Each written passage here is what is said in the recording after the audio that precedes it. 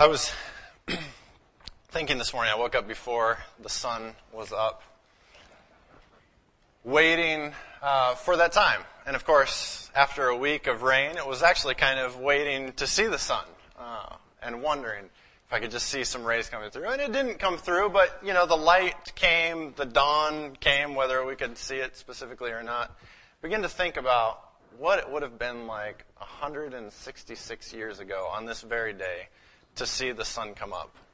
We're hoping to see the sun because it's been a week in San Diego without the sun, and that's very rare and strange.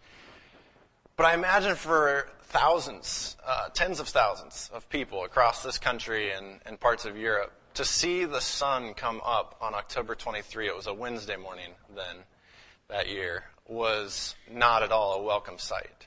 Because the sun coming up, I'm sure it was cold in the Northeast in October, probably frost on the ground. To see the sun coming up was a most unwelcome sight because it meant that it was now basically official. This is a very, very, very disappointing day. You know the story, likely, that for over 10 years, William Miller and many others have been preaching that that very soon, sometime between March of 1843 and March of 1844, Jesus would come, and they'd been preaching this for some time. And even before beginning to preach it in about 1830, William Miller had been studying it for about 15 years. He wanted to be sure. And he finally felt convicted and sure, and they began to preach it. And so for many, many years, they prepared people and preached, Jesus is actually coming. This is amazing. Well, the spring of 1844 came and it went, and so they experienced a bit of a disappointment. We talked about that last night a little bit. A little bit of a disappointment, but they thought, okay, there must be something wrong here, and so they sort of went back to the books. They weren't crushed. And so they kept studying. By August, a few months later, a man by the name of Samuel Snow held a meeting in which he laid out pretty convincingly that actually, according to the Jewish calendar, the 10th day of the 7th month would be October 22 of that very year. In 2 months, this would be the day the sanctuary would be cleansed, which means Jesus is coming to this world. This is the day we've been hoping for. We have a day, folks, and it's only 2 months away, so the people went out. And they were preaching, and they were praying, and they were working as hard as they could. And finally, after 2 months, the shops had been shut, the fields were left unharvested, and they all gathered together in various places around. This is the day Jesus is going to come. We tried to imagine last night what that really would be like to actually expect tonight is the night Jesus is going to come. What does that do for you? The excitement, the thinking, go through the list of all the things that will be no more tomorrow. The work, the stresses, the bills, the credit cards. Don't worry about those. It's done. That sinful self within me, that temptation to sin, gone. All of it. Tomorrow, it's all gone. We will be with Jesus. We will be with quite the reunion of people, long lost relatives and others. What a day this will be. And it's when we begin to imagine that we can get just a tiny taste of what this morning would have been like 166 years ago. Man. Just to help us hear this a little bit more, last night again we heard actual words out of the journals of some of these people. And I want to read 2 of them for you today. One is a name you'll recognize well, Ellen White, who was very young at the time. And this is what she writes about that experience. Hear the very real humanness of this writing.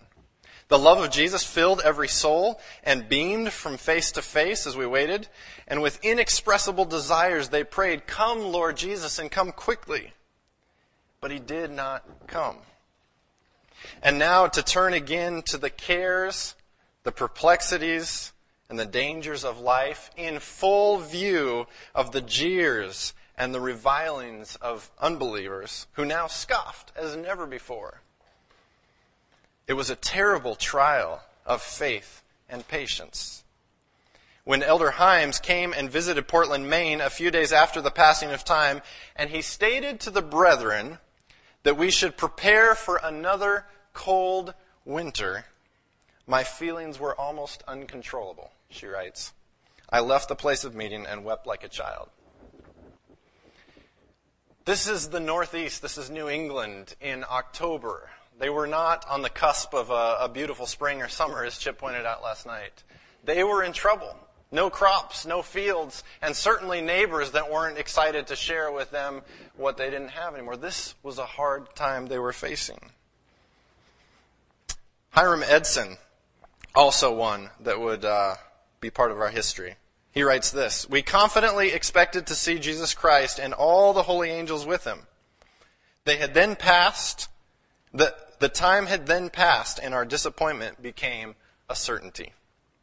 Our fondest hopes and our expectations were blasted, and such a spirit of weeping came over us as I never imagined before. I mused in my own heart, saying, my Advent experience has been the richest and the brightest of all my Christian experience. If this had proved a failure, what was the rest of my Christian experience worth?" He's asking these questions. Has the Bible proved a failure, he wonders? Is there no God, no heaven, no golden home city, no paradise? Is all this but a cunningly devised fable? Is there no reality to our fondest hope and expectation of these things? And thus we had something to grieve and weep over, if all our fondest hopes were lost. And as I said, we wept until the day dawned. You feel it? This is raw human stuff, isn't it? Complete disappointment. The greatest hopes they had ever had, and now you wake up the next morning and realize that it's not going to happen. Maybe for a few days they kept thinking, maybe today, but eventually those hopes faded for them. Have you imagined what this would be like? Have you wondered and stopped to ask the question, why? Could this happen? I ask the question sometimes, why could God allow this to happen? After all, these are about as faithful people as you're going to meet, not only during this time. Ellen White looks back and says, this was the highlight of my Christian experience preparing for the Advent. People were on a spiritual high like we can only imagine. They were faithful. They were praying together. They were preaching. And not only that, but up until the last few months, they were also active in abolition, the work against slavery. They were feeding the poor. These people had a well-rounded, robust faith moving up to this time.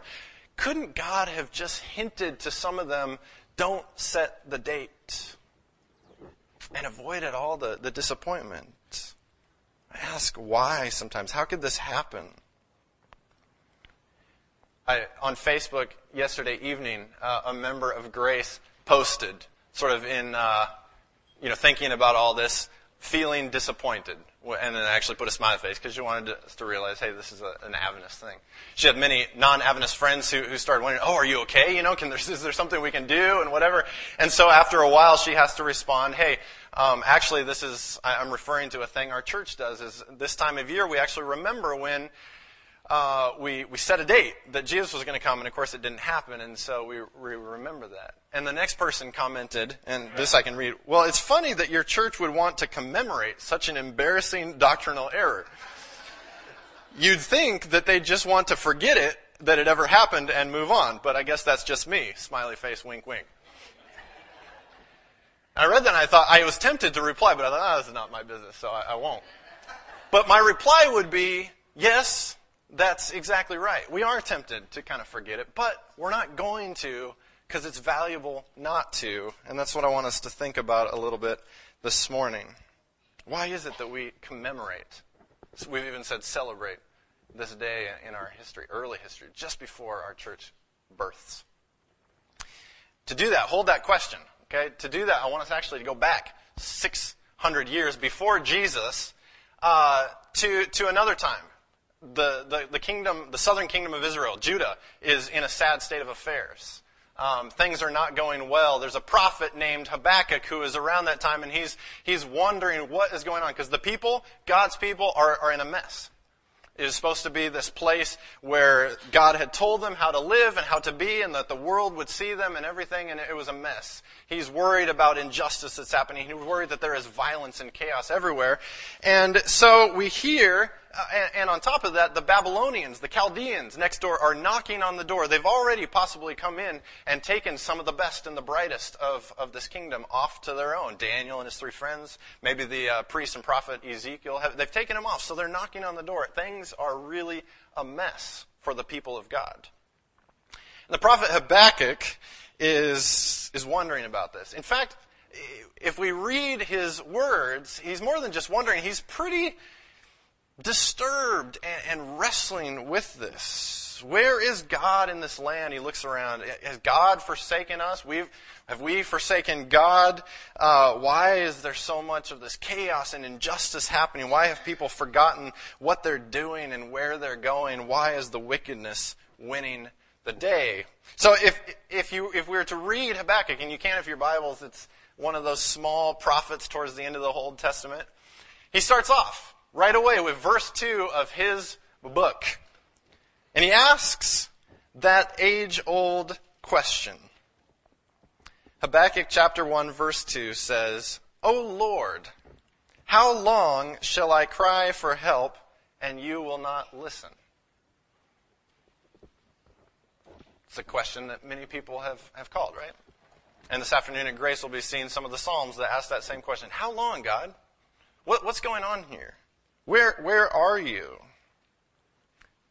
Habakkuk is looking around and said, this is not what it's supposed to be like among your holy people. Remember, you have blessed us so that we could be a blessing to the world, and we were supposed to live this way, and things are a mess. God, what is going on here? Are you going to do anything about this mess that we've made of ourselves? Furthermore, the Babylonians they're knocking at the door. We're worried that something drastic is going to happen. If that happens, then we really don't know, because you have said, this is our land, this is our kingdom, the kingdom of David will never end. But, if Nebuchadnezzar comes in and takes us away, the kingdom may have a little problem.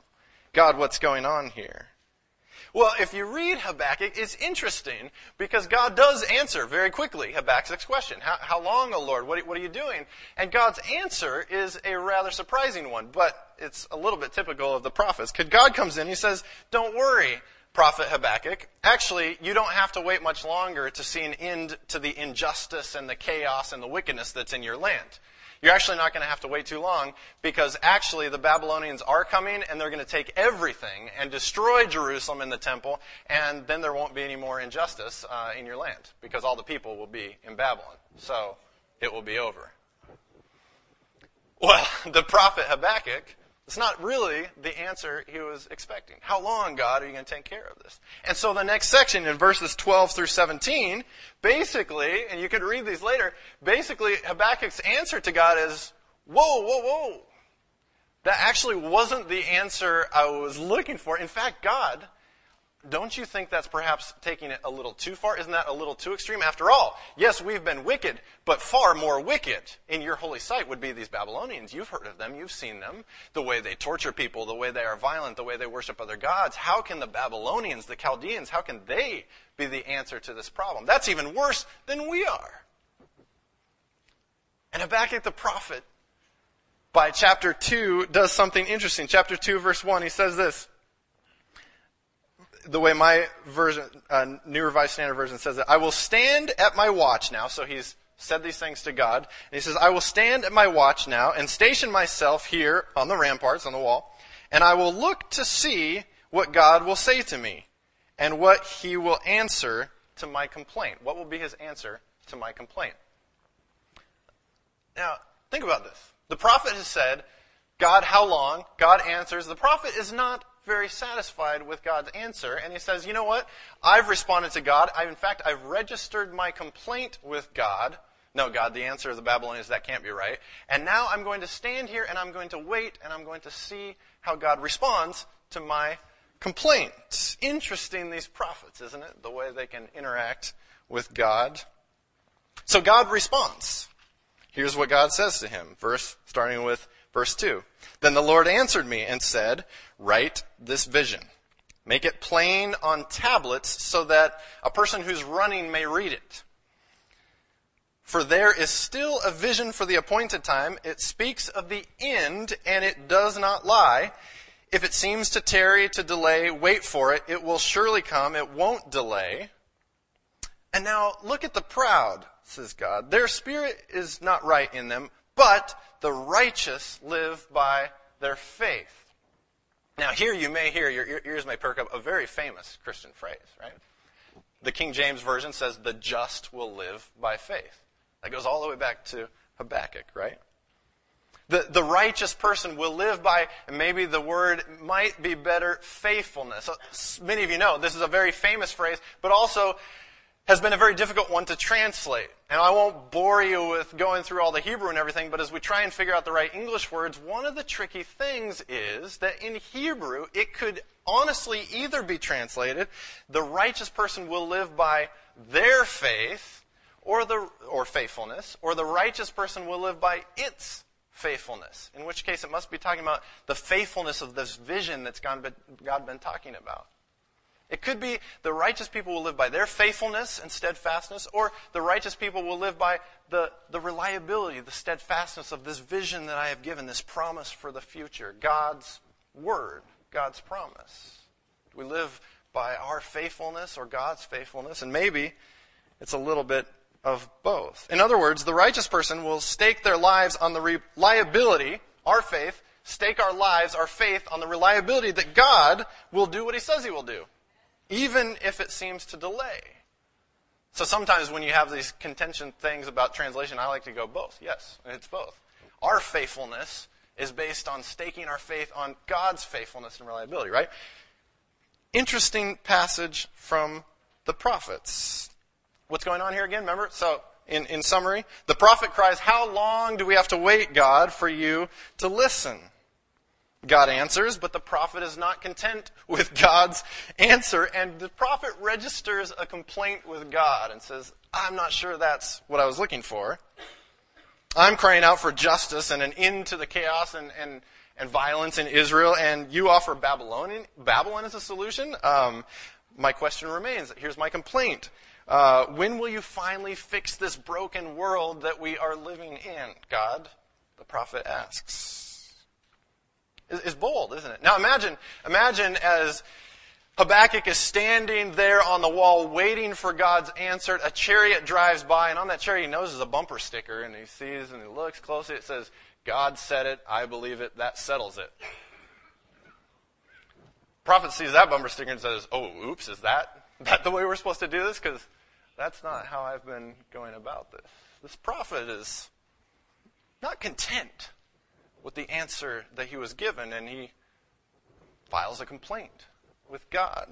There's a back and forth going on here, and I wonder if it's because sometimes we have this thing where we think about faith, because that's what we're talking about today, isn't it? Faith. How do we have faith in the face of this great disappointment and everything? We think about faith, and sometimes we think, well, faith is the opposite of doubt and questions, right? So they're on a scale. So you have faith or you have doubt and questions. And if you have one or the other, if you have faith, then you must not have doubt and questions. But if you move over here to where you have doubt and questions, then, well, by the very nature of it, there's no more faith. And we put these two as opposites. I want to suggest this morning, as we continue to read through this Bible story and reflect on our own story, that doubt and questions are not the opposite of faith. In fact, apathy is the opposite of faith. The opposite of faith is shrugging our shoulders and going home and throwing in the towel and say, "Forget it. I don't care anymore. This whole thing doesn't work. I'm done. I don't care. I'm done." Apathy is the opposite of faith. Habakkuk, the prophet, asked questions of God precisely because he had faith in who God is. The prophet Habakkuk had faith that God is a good God, that God is a God of love, that God has a plan for His people, and because that idea and that belief and the present reality didn't match, he had to ask a question. If he didn't have faith, he would have said, forget it, whatever, we'll go back to trying to put life back together. It's because the prophet had faith in who God is that he said, "God, this isn't matching up. This doesn't seem to make sense to me. I register my complaint, and I need an answer." And he did that. And God's answer was, maybe still not quite satisfactory to the prophet, but it was the answer that Habakkuk decides to give us. Here's the answer. God says, there is a vision for the future. It's coming. Write down this vision. There is hope. I have something more. I know Babylon is not the final solution. There is something more that's coming. It's a vision for the future. I promised it. Write it down. You can count on it. In fact, the righteous person, the one who is right with me, those are the ones who live, who stake their lives on faithfulness. Their faithfulness to the fact that God is faithful. The righteous person lives and stakes their life on the fact that God will come through in the end. So what's at stake here is our trust in the trustworthiness of God. See what I mean? It's both. Our faith, our trust that God is indeed worthy to be trusted, able to be trusted, that God is good and reliable. Do we believe that God is reliable? That is the question here. Do you start to hear themes of another very old Adventist story, that great controversy theme? What's at stake is the character of God. Can God be trusted? Is God truly good? Evidence sometimes to the contrary. Can we still say we know God is good? God has a plan. The end will look better than it looks right now. Far better. God, in essence, is putting God's own character on the line here. He's putting it out there. Trust me. I will come through. It may not look like what you're expecting, but I will come through. If you're a righteous one, you are staking your lives on the fact that I am reliable. I will come through. Trust me, he says, I've got a plan. I have a vision for the future, and it's a vision for the world's future where, yes, justice will finally reign through the world. Tyranny will come to the end. All the Babylons will be gone, and finally, everything will be put right. Do you believe that that is the future that I will provide for you? Do you trust that I will be faithful? In other words, do you have faith in me? And as Shakespeare would say, I think, now there's the rub. Do you have faith in me, right? Do we have faith? That's the big question. That's the Christian question we're asking all the time, right? Do I have faith? Do we have faith? How's your faith? It's a question you'll hear, right? Can you imagine asking that question on October 23, 1844 to some people? How's your faith doing? How is your faith in God? We heard from Ellen White. She said she and others had a terrible trial of faith and patience. Hiram Edson, too, asking if his whole Christian experience had added up to nothing. How's your faith? We might conclude then by hearing those things that, well, they have questions, they are weeping, they have maybe even some doubts, they have all these things. Well, we would conclude then, well, their faith wasn't doing that well, because if we have doubts and questions, then faith is over there and it's not there.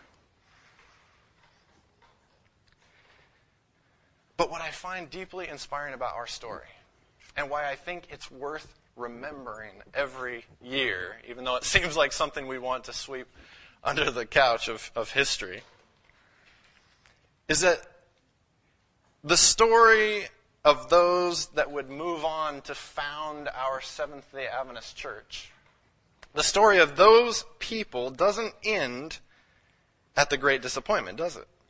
And Ernie, in a beautiful prayer, alluded to some of the other things that now we are able to think of this story as, right? Thousands and thousands of people went home on October 23 and threw in the towel and said, we've been duped or we were completely out of line, and we can hardly blame them for this, right? This is an incredible experience. I hope that I wouldn't have done the same. But a few of those people, including the two people that we've heard from with their agony, raw emotion, they took the very bold, the very difficult, and the very faithful road of saying, we were wrong about that. Because they didn't say, God was wrong and let us down. They took that difficult, bold, and faithful step of saying, we were wrong. And some of them had committed years to the sermon that they were preaching, the message that they were preaching. It doesn't mean God has been unfaithful to us. It in fact means that we missed it. We were wrong. And yes, I know the history. They quickly reinterpreted what happened there in heaven on October 22. But reinterpreting still means starting at the place where we go, our first interpretation was wrong, we missed it, we were wrong.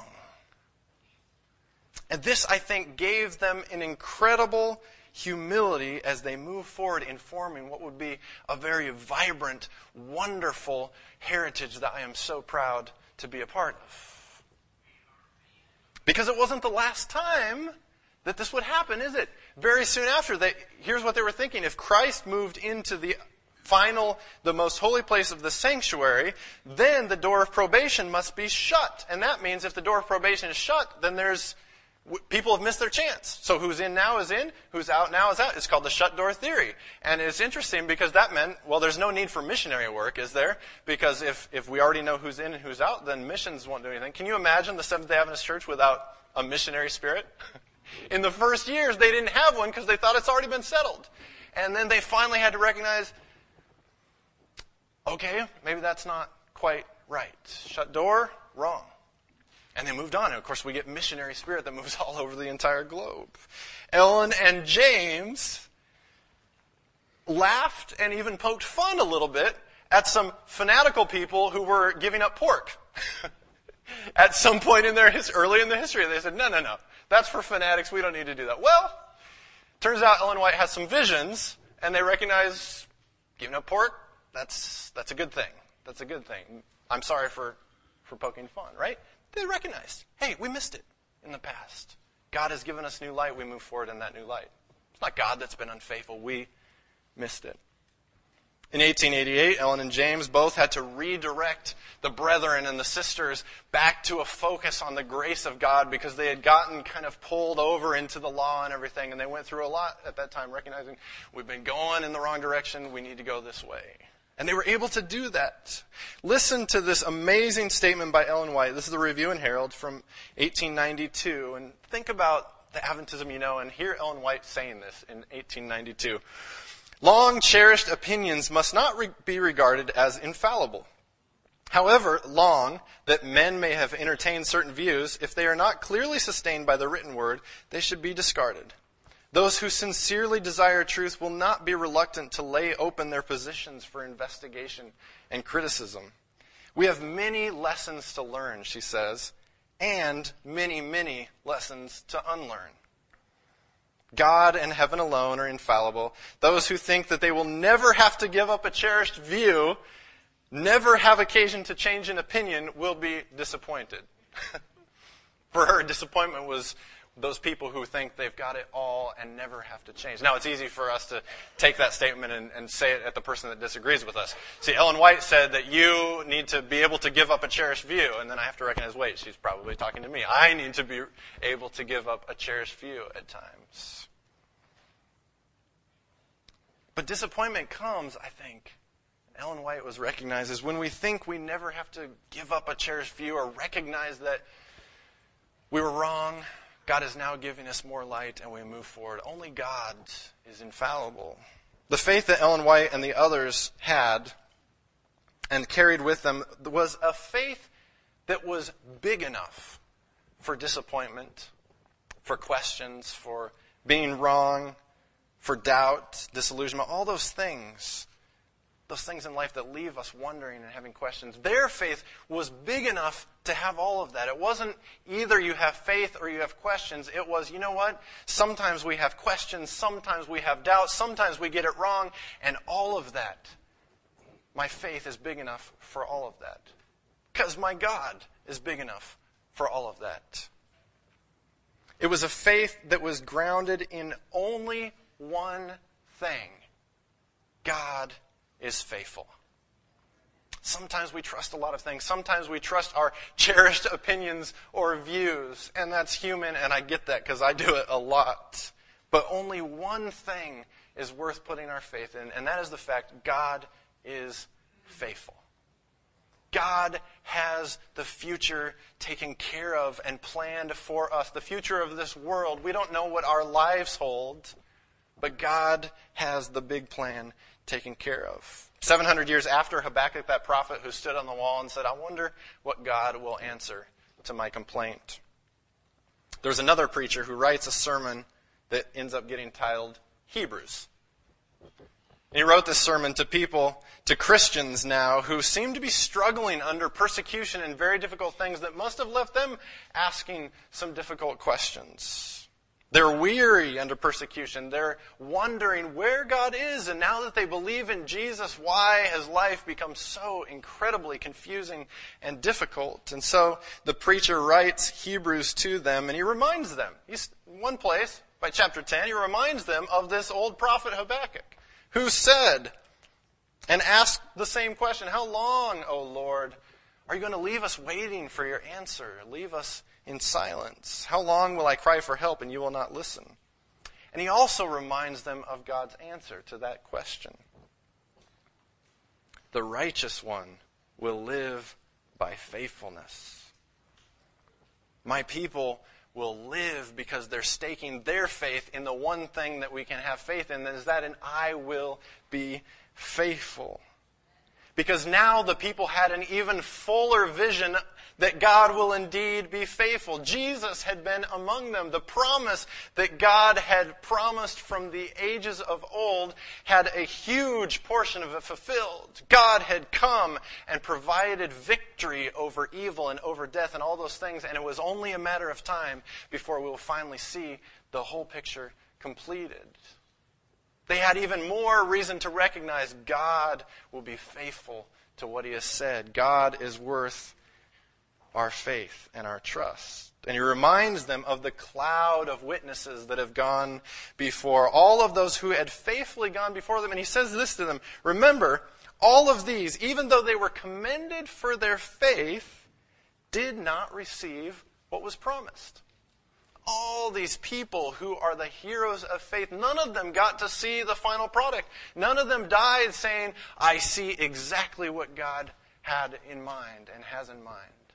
None of them fully received what we are longing for and hoping for, and yet they continued believing God is faithful. God will always be faithful to the end. They saw the vision of what God had promised for the future, and they said, we want to stake our lives on that vision. God will be faithful and bring that about. They saw this vision that God has a world planned in which everything will finally be made right again, where justice will reign for all people, where sickness and sadness and even death will be no more. And they looked at that and said, that's where I want to be. And if God has promised that, I can trust that God will bring that about.